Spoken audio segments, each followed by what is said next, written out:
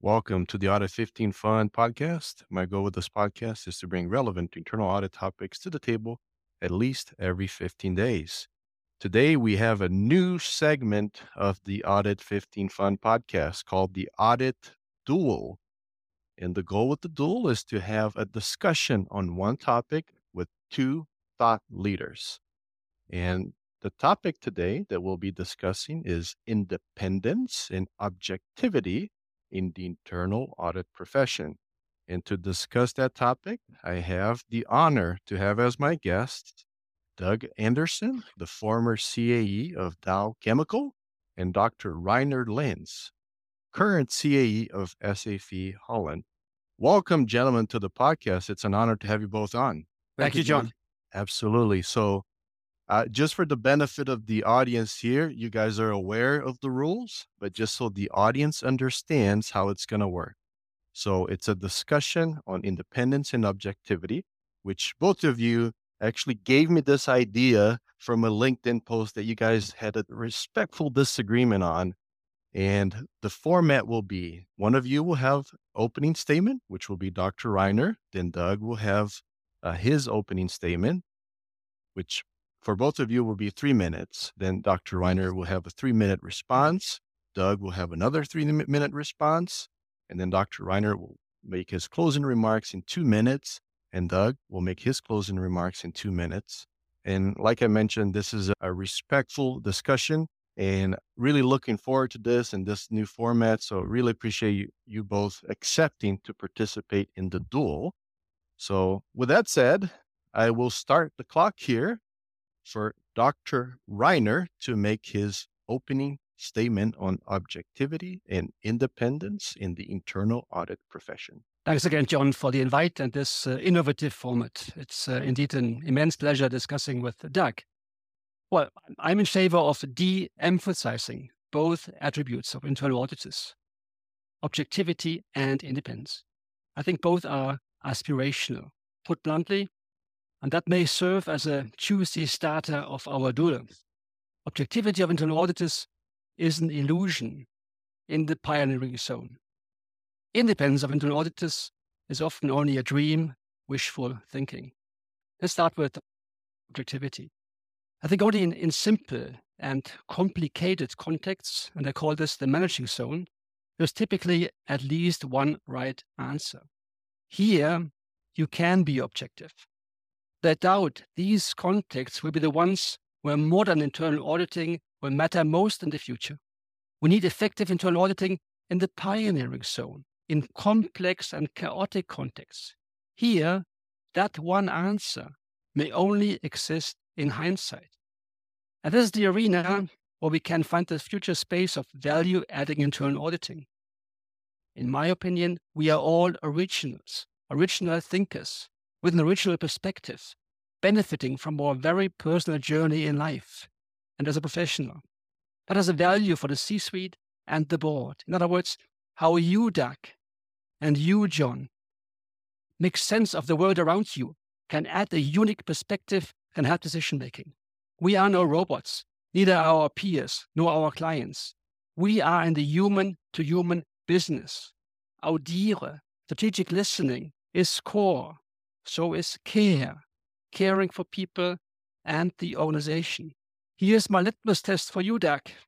If two persons, two professionals, knew the IPBF by heart, both would not draw the same conclusions in a complex or chaotic context, or would they? On to independence. In theory, I do see the power of the principal-agent concept. Internal audit ensures that the agent, say management, is acting in the principal's, say shareholders' interest. In practice, though, there are challenges. Let me take the two-tier governance setup as reference. Here, the CAE, head of internal audit, reports to the C-suite with a dotted line to the audit committee. In practice, independence might not work out as intended. Let me give you two reasons, short and clear. First, a CAE gets hired and fired by the C-level. Second, the C-level determines the CAE's bonus, if any. So I'm asking you, Doug, how de facto independent is the CAE? How de facto independent are internal auditors? On to you, Doug. The floor is yours, Doug. Okay.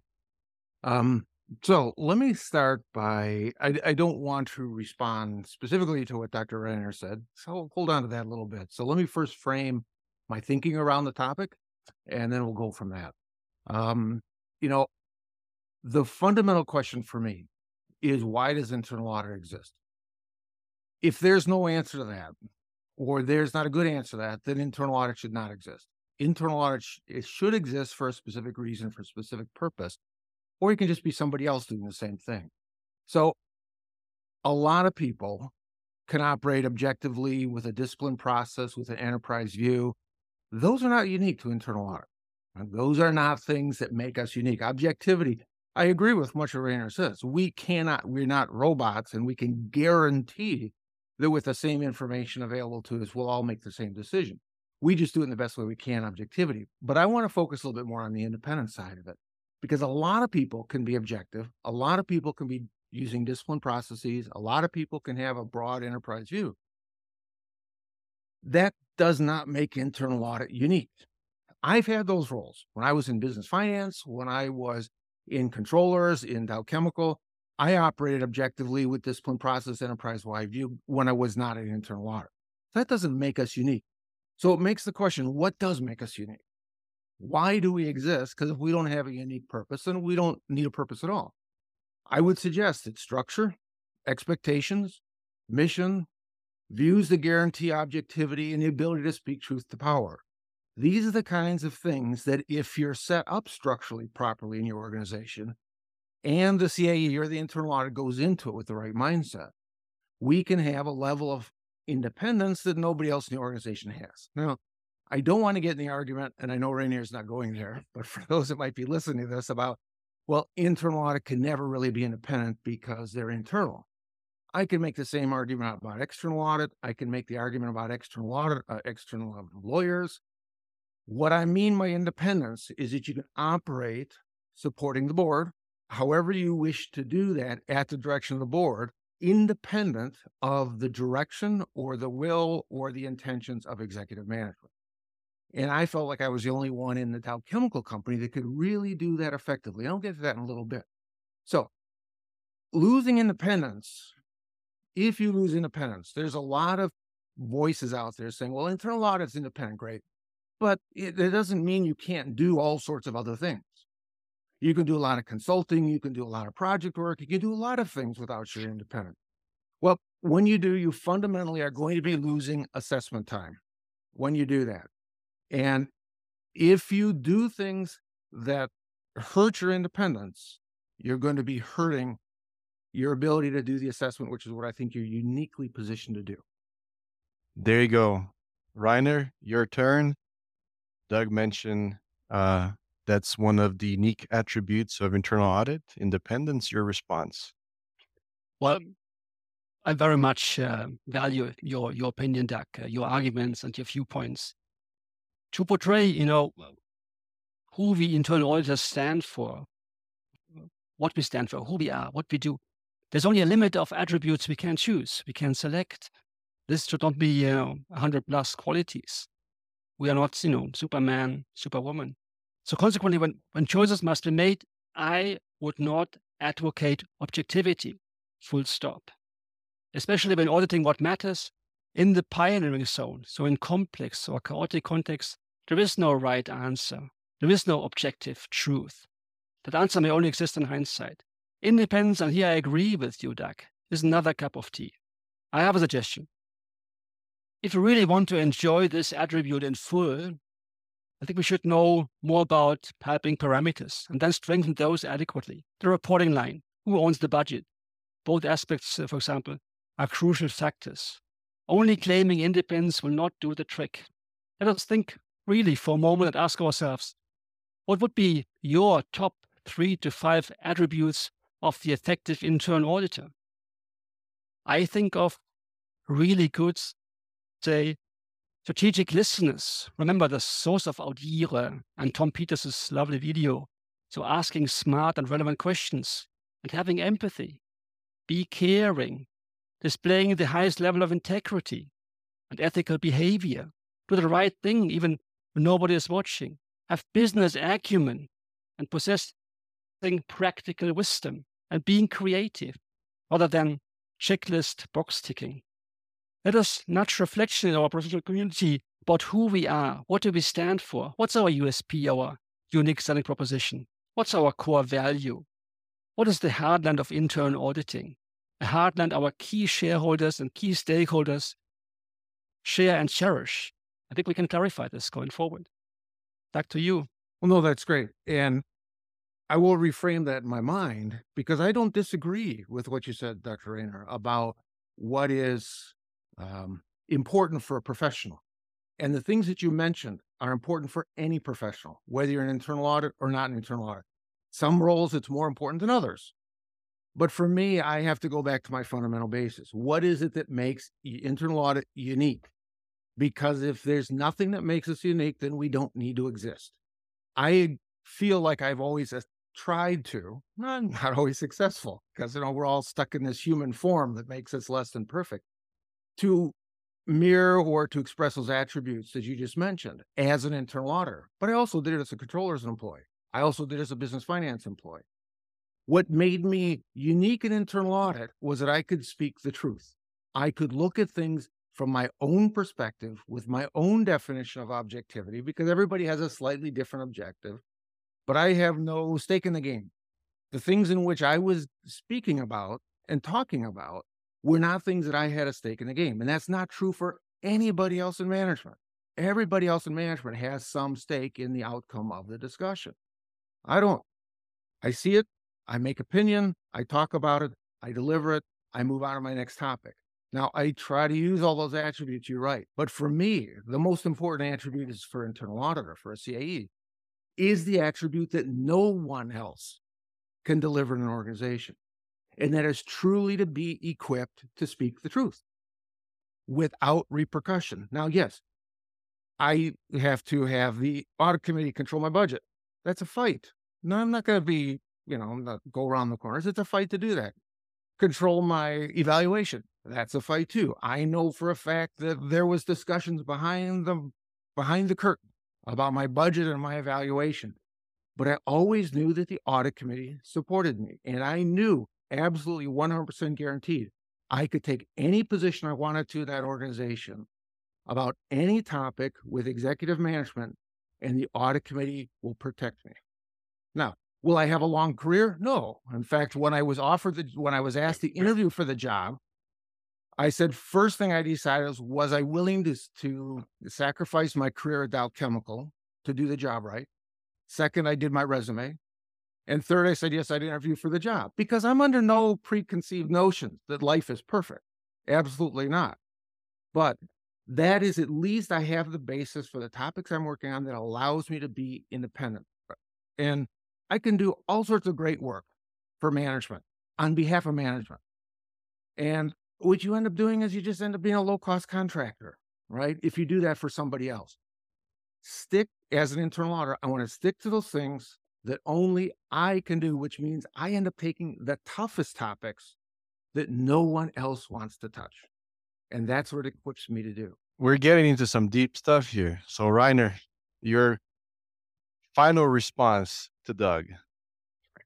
Look, Doug, I mean, I advocate a draw here in our duel, not goalless. So I would recommend de-emphasizing the importance of objectivity. Why? Well, that claim is too aspirational, not realistic, not achievable, and it matters most.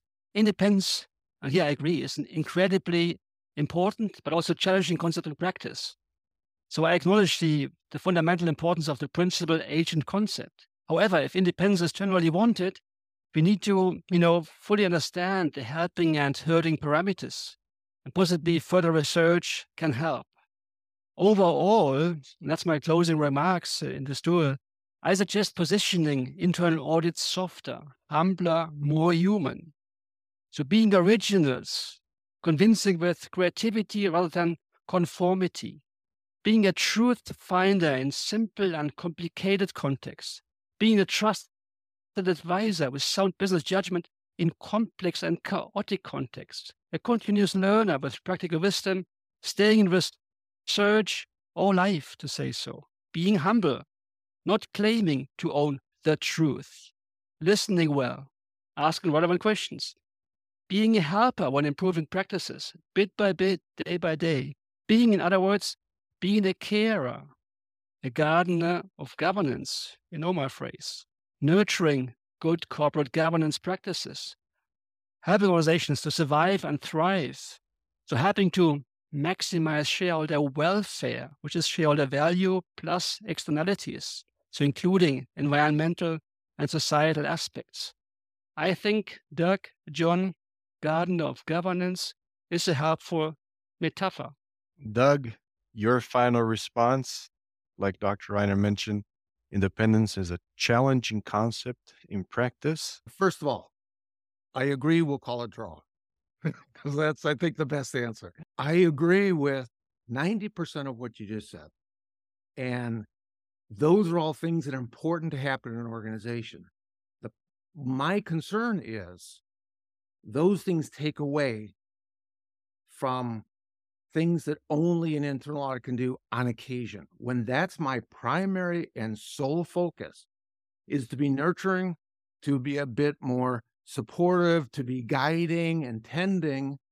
Those are all good things. And in fact, there are many people in the organization that is their job. That is already their job.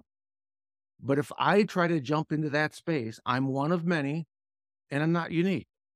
And at that point, it's like, why does internal audit even exist? I just joined the crowd that's all trying to do that. What we would lose then is that voice who can objectively look at information and say independently, we have a problem with this acquisition we just did because of XYZ in the culture. We have an issue here of a risk that's not being managed because this executive is going off campus, is going offline. We have a risk here that's being ignored because we've gotten too complacent. Those are the things that don't come up unless somebody is truly independent. And those are the things that I always felt brought my greatest value to the company. We'll call it a draw, like you mentioned, Doug. I really appreciate you both being on the podcast. Not everyone that I have invited for this type of format has accepted my invitation. So it takes a lot of courage, a lot of thinking on the spot. Really appreciate you both sharing your knowledge, your experience with the profession, and we'll let the listeners make their own conclusion on what works best for them. So thank you both again. Thank you, John. Thank you, Doug. Thank you, John.